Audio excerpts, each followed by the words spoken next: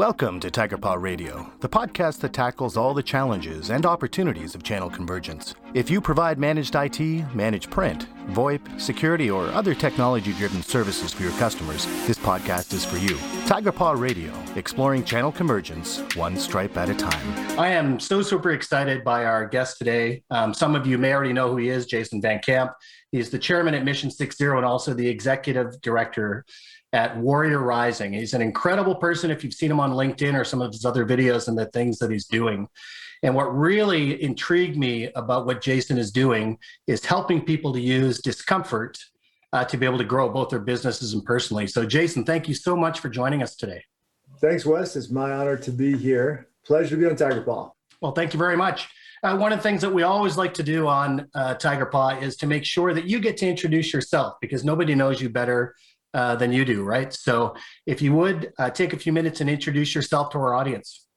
Okay. I love how you asked that. I'm a guy from Washington, D.C., from Springfield, Virginia, that area. I'm the chairman of Mission 60, the executive director of Warrior Rising.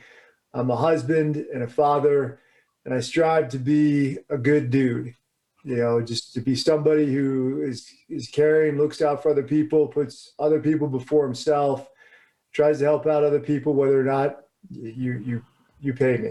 You know, just want to be a good dude. Well, you clearly are being a good dude. And that's the other thing that really attracted my attention, is that one of the things that you and TigerPaw share in common, our primary charity is actually supporting an organization called Victory Apartments. It's really hard for us because our mission has been to basically help homeless veterans to have affordable housing and to make sure that they're taken care of. And that mission is never done, but, you know, truly the work that you're doing, because you also have a military background. Thank you for your service and what you continue to do for, you know, the veterans. I can talk about this because I did it. You know, I started my own business. I know how exciting and scary and fun it is to do that. I know it's just so incredibly rewarding and meaningful to create something, you know, and I want others to feel that same way. One of the things that you talk about and really intrigued me is this whole idea of discomfort. And maybe what I'll get you to do is kind of walk us through that. You have a longstanding military history, and you obviously learned a lot of lessons from that discomfort, which must have been a minor way of saying some of the lessons that you had to learn. But what is discomfort, and why do you think businesses need to start embracing it? And before I get you to answer that, I'll say that, you know, 2020, I think for everyone, introduced us all to discomfort, whether we liked it or not, right? So the particular channel that I work with, the office equipment channel in the managed technology sector, they saw so much change because people weren't working in offices anymore, right? So for those providing managed print, basically people weren't in the offices printing, so their volumes went off a cliff. I mean, 70% of their businesses went away overnight. And for those in the managed technology world, they had to learn how to actually help people working out of remote offices as it became a normal thing, right? So certainly some discomfort there. So maybe you can talk to that. Obviously, you were talking about it long before the pandemic. So, you know, just give us some background. Why is it so important for business growth? Well, you see my book behind me on the shelf, sort of my background when I go on shows like this. And the book is titled Deliberate Discomfort: How U.S. Special Operations Forces Overcome Fear and Dare to Win by Getting Comfortable Being Uncomfortable. And I think 2020 was the perfect example of getting comfortable, being uncomfortable, doing things that we weren't prepared for, or things that we weren't ready for. You know, for my business, you know, we did a lot of in-person events, you know. Oh, sure. Keynotes, executive coaching, team building, workshops, all in person. And when the pandemic hit, everything was canceled or postponed. I lost hundreds of thousands of dollars. And some of my longtime clients were like, I don't know if we're going to be in business in 2 or 3 months. You know, yeah. Scary time for everybody. We had to take our own advice as a company. You know, we had to figure it out and be resourceful. We could have closed up shop and used COVID as an excuse and just say, well, it wasn't fair. And, you know, it is what it is. But we said, you know, let's get comfortable being uncomfortable. Let's figure out a solution. So we took our products and we turned them into a virtual product, and we're making more money than we did at any other year previously. You know, that's what we did to embrace discomfort and to grow because of it. Because, you know, when you really look at it, the times in your life when you've improved the most, you've grown the most, are the times when you faced your fears and you faced discomfort, when you've placed yourself voluntarily, deliberately, intentionally in uncomfortable positions so you can become better. And I'm not saying that when someone forces you to do that, sometimes you do grow because of that, but generally, it's more traumatic than anything. We want you to choose for yourself, because ultimately, you got to choose hard things, or hard things will choose you. Hard times are coming either way. You might as well be proactive and prepare for it. Yeah, it's interesting what you say. And for everyone that's watching, I will absolutely make sure that there is a link to your book in the description as well. So Deliberate Discomfort. And I will certainly be getting a copy of that book myself. And, I know what you speak to, that this idea of necessity being the mother of invention, right? That it's those times in our lives when we have, the hardest things happen, that we actually grow, right? And I know that just speaking personally, 2020 for me for the first 6 months was very difficult.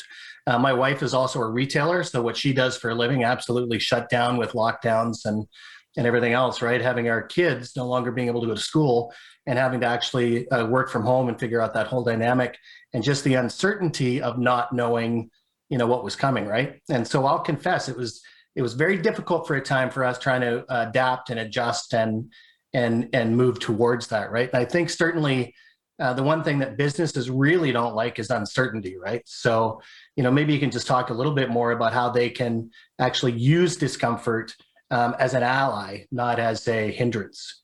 Well, instead of being afraid of uncertainty, we teach folks, especially leaders, decision makers, how to thrive in uncertainty. So how to embrace it, how to embrace, an adhocracy culture, and to be adaptable. And that's something that we learned in the United States Army Special Forces. And the guys on my team are Green Berets and Navy SEALs and Rangers and Marines and Medal of Honor recipients and amputees. And in addition to all these incredible military, I call them heroes. And I don't think they would like to be called heroes, but I think that heroes don't get a vote, Either they're your hero or they're not, and they have no choice in the matter. And I combine those guys with scientists, PhDs, researchers, experts. And so we combine those two things together. That's sort of our secret sauce. That's what we do differently than other people. That's how we differentiate ourselves. And combining those two together, we can teach people not just how to lead, but how to command. And commanders are the types that thrive, that embrace discomfort, they embrace the stuff, they thrive in uncertainty. They're the ones that, when you're going through something tough, they say, I wish it would suck more. Bring it on. Keep it coming, because the more you give it to me, the tougher I'm getting, the smarter I'm getting, the better I'm getting. And so is my company, and so are my people. Yeah, it's a really fascinating difference to think of, the difference between sort of standard leadership and commanding, right? And certainly when I think of commanding, I think of somebody that is setting an example of those thresholds for their people too, right? That they're saying, hey, look, there's nothing I would ask you to do that I wouldn't do myself, right? So let's embrace this and let's win, right? It's a hard thing to do sometimes. I know that for myself as a leader. But when I do remind myself that very thing, that you're not just guiding people, that sometimes you do have to command, right? And when you think of the lessons that you learned yourself as a commander, are there any that come to mind that are useful for businesses that you could share today? Oh, for sure. I mean, everything we teach stems from our experiences in the military and the special forces and the special operations forces as well. And so that's where the experiences come from. And we know that they work because we've proved them, in our training, in battle and combat, and those high stakes life or death situations, you know what works and what doesn't pretty damn quickly, and then once we got back to the States and we created this company, the question is, well, why does that work? How does that work? What's the theory behind it? And that's why the scientists come in and explain to us, this is why it works. It wasn't just, oh, I relied on my training, or I don't know how I did it, I just did it. It's okay, this is the so what and the now what behind everything that we do and we say. So back to your question, I think I'll just give three right off the bat. Everything that you do or fail to do is your responsibility as a commander. You know, your team's success or failure is completely on your shoulders. And that's a day one lesson in the special forces. So we're talking about accountability. Some people would call it ownership, you know, being responsible for other people's mistakes and making sure that that doesn't happen again. You know, that's number one goal, number one lesson, you know. Number two, I would say officers eat last, you know, and that's a lesson where it's like, hey, you can't create the right culture until your people know that you care about them. You know, in order for them to buy into you, you have to buy into them first. And one of the ways that you can do that, a very simple way, at least in the military, is when it's time for chow, when it's time for food, you know, you typically get in a line. And in other militaries in other countries, the officers always eat first. They get the best food. You know, and once they're done eating, then the NCOs and the enlisted guys can eat. And that's sort of to show them that they're not as important as the officers. But in the United States military, we make sure that we stress to our leaders that they eat last. And we let all of the NCOs and enlisted guys and all of your soldiers, all of your people eat first. And it's a small gesture to let them know that you care about them. You place their needs above your own. And then you eat at the end. Now, just, you know, there's so many examples that you can use to relate that to. It doesn't have to be just food. You know, you want to make sure that you understand your people's needs and concerns. You get them squared away and taken care of first, then you take care of yourself. And then third, it's an interesting one, but really what it comes down to with our organizations we work with are it's trust and communication. And so in the military, they tell you, trust your NCOs. And I lived by that adage throughout my military career until I got to the special forces when my commander told me, don't trust your NCOs. And NCOs are non-commissioned officers or you know, your right-hand guys and so forth. And I was kind of shocked. I was like, well, you have to explain that to me, sir, because my whole life I've lived by that rule that you need to trust your NCOs. And he's like, well, let me ask you this, Jason, how has that worked out for you? And I thought back to my military career up to that point, and I was like, well, to be honest with you, it hasn't worked out that great. Well, why? Well, you know, there's some guys that you can trust that are NCOs and some NCOs that you can't trust. He said, well, tell me a little bit more about that. I said, well, you know, like you go to combat and there are guys that you would, NCOs that are some of my best friends that we went and, you know, we're in a trench together. We're taking bolts together. This is the guy that you want by your side at all times. You know, this is the guy that has your back. He's got your six. You know, but then we go back to the States, we redeploy back to garrison, and that same guy that you could trust in combat, he's a guy that you couldn't trust to not get a DUI, to not go to the bar and get into a fight, to not beat his wife, to not do something stupid, right? And vice versa. There were guys back in the rear in garrison that, you know, we had a sensitive items inventory or we had to do some sort of paperwork, and I could trust that guy all day to get the job done, to above standard. But then when we went to combat, you know, and we got hit by an IED, and we went to go attack the enemy, he's the guy that refused to get out of the Humvee. You know, like we couldn't trust him in combat. And so my commander said, Jason, there are good officers and bad officers in the military, just as there are in the special forces. And there are good NCOs and bad NCOs. And what I'm telling you is don't blindly trust your NCOs. You know, that's elementary school level leadership. I want you to get to know your NCOs individually, personally, find out who they are as people, find out what makes them tick. And you find out an individual, like, for example, Mike Daniels, you trust Mike Daniels with these tasks, with these things. You don't trust Sergeant Daniels, you trust Mike. And eventually, you know, you'll learn to expand upon your trust and figure out where they fall along the line of the trust spectrum.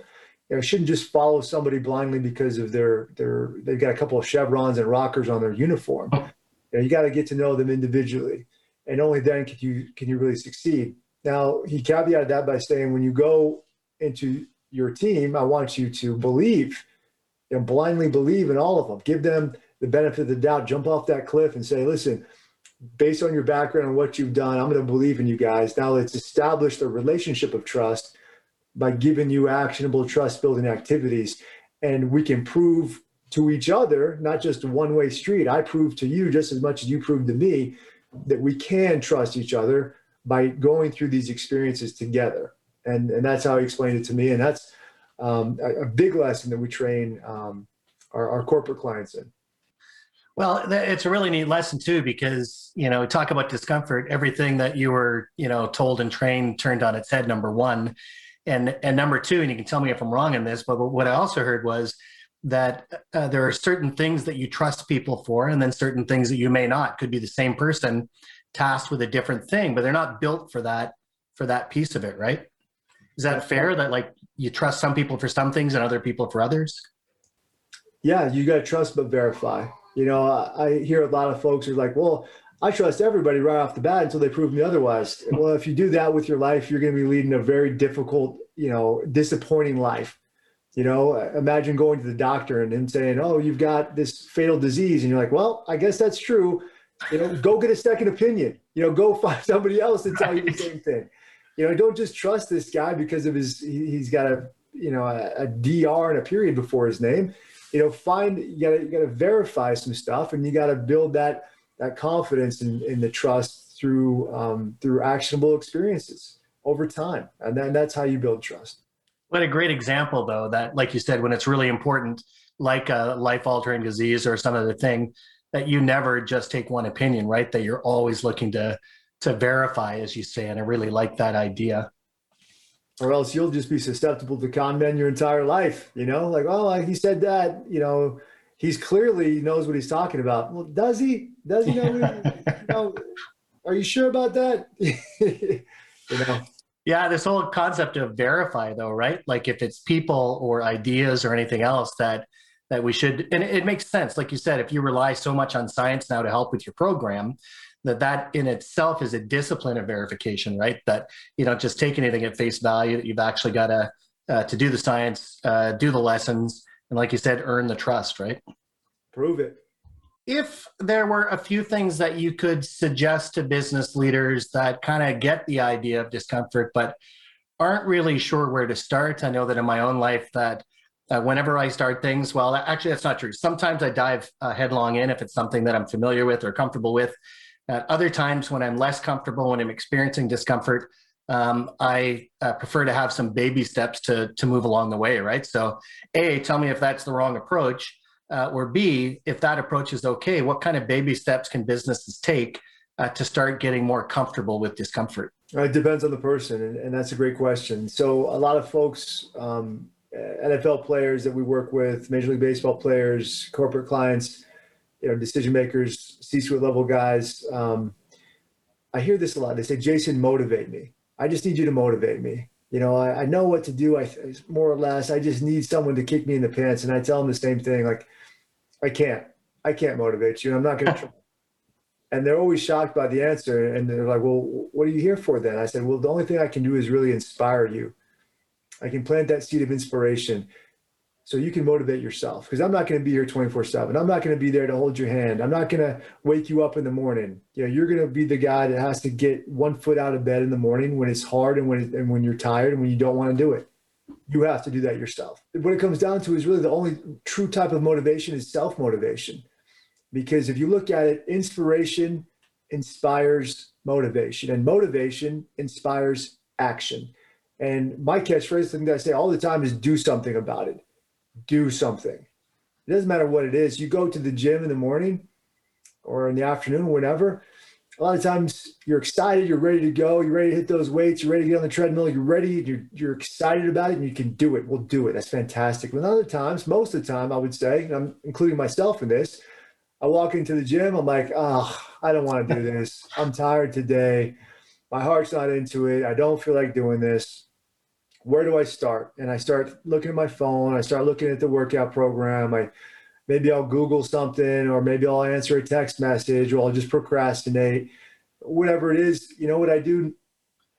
I start doing something. I get on the elliptical, and I don't go hard. I just go a little bit, and I go for a couple of minutes, and all of a sudden my body's moving and the juices are flowing. And all of a sudden I'm thinking to myself, I'm getting warmed up. I'm sweating a little bit. I pick up the pace, and now all of a sudden I'm getting excited about my workout because I'm feeling it. I'm like, okay, I can do this. So it's like I said before, inspiration, leads to motivation, which leads to action, but also it's a circle. So action leads to inspiration as well. So if you don't feel like doing anything, do something. I don't care how half-assed it is. I don't care how little you want to do it. I don't care if it's just putting one foot in front of the other. Do it. Do something actionable. And then in the course of that, you're going to inspire yourself, which will lead to your own self-motivation. And then it will lead to the outcome that's expected is a solid performance, an optimal performance by doing something actionable. So I love that whole idea of using that same kind of approach in business, right? Just do it. I do want to spend a couple of minutes. We talked a little bit at the beginning, but you also have a charitable initiative that you do. And I wonder if you could talk with me a little bit more about that and maybe to help, I guess, inspire, as you would say, business owners. Why should business owners also think about their own charitable, initiatives giving back, right? I look at it like this. The purpose of life is to find your gift, whatever it might be. And the meaning of life is to give that gift away, And when you look at it like that, there's a huge charitable component to that mindset. I created a nonprofit called Warrior Rising. My wife loved the name, and so we called it Warrior Rising. It's a veteran service organization, a 501c3 nonprofit, and we started it in 2015 to help veterans find their purpose through business ownership. And so we help veterans and their immediate family members, start or accelerate their own businesses. And as we talked about earlier in the show, it's something that I did. I started my own business, and I found incredible value and meaning from doing that. And I want others to feel the same way, to find their purpose again through doing that. And so last year we raised about $1 million. We helped over 1,500 veterans, which is great, because in year one in 2015 we helped 6, and now we're 1,500. And things have pivoted. We've adapted throughout the years. In the beginning we gave everybody money, like Oprah. You get a check, you get a check. And it was great. But what we found is that the people that we gave money to were unsuccessful. We needed to give them the tools so that they could do it themselves. They shouldn't rely on us to do the work for them. They shouldn't rely on us, on Warrior Rising, to give them money. We're there for them as a tool, not as the carpenter, But for corporate America, you want to have some sort of give back program. Find something that's meaningful to you. If it's veterans, awesome. Come to Warrior Rising, or find another veteran service organization that you can attach yourselves to. If it's another cause that you're passionate about, follow that other cause. Whatever it is that speaks to you, do that. I only ask that the charity that you choose is something that helps someone help themselves, right? And I really, truly believe that the only true charity is education, because you're not going to be there 24/7. You can only educate someone to help themselves, just like we talked about earlier with inspiration and motivation. And so I would encourage anyone who wants to partner with or start a nonprofit to look at it that way. You can have an employee give back program, a matching program. There's a lot of things you can do that would help your culture, and help your employees know that they're part of an organization that does give back and does believe in certain things. And you just need to explain why you're doing it that way, and get people involved to know that their dollars are doing something. A lot of nonprofits will take money and you're like, well, I gave money. What did it go to? I don't know. Did they help anybody? I don't know.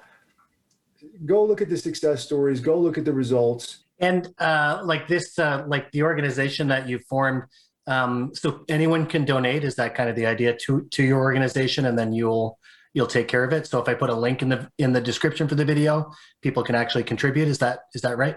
Absolutely. Thank you. Okay. warriorrising.org is the website you can go to learn more. And folks that are interested, I ask them, to give of their time, their talent, or their treasure. We can't exist unless we have donations. And 85% of every dollar that we receive, it goes back to the veteran. We do have some operating costs because we can't run an all-volunteer organization and expect high quality. We do have to have staff members that are professional, that are getting paid. You can be a mentor. You can be an intake specialist. You can volunteer for a fundraising event or host a fundraising event. You can submit an application to be one of our board members if you're interested in doing that as well. We're always looking for people that want to help, want to give back. corporations and foundations as well. So if that fits your description, please reach out to us. Well, that's great. So many ways to be able to help. We'll wrap things up now. And at this point in the interview, it just really, if you had one piece of advice for dealers in my channel looking to grow with discomfort, what would that be? If there's one piece of advice I give to you is if it ain't broke, break it and make it better. Most people tell you if it ain't broke, don't fix it. Go in the opposite direction. There's a better way to do things. It's up to you to figure it out. Now do something about it. And so we come to the end of another exciting episode of Tiger Paw Radio. If you'd like to listen to more, please be sure to visit www.tigerpaw.com/podcast. You can also subscribe through your favorite podcast platforms to be sure you never miss another episode. And until next time, keep learning, keep growing, and keep that inner tiger strong.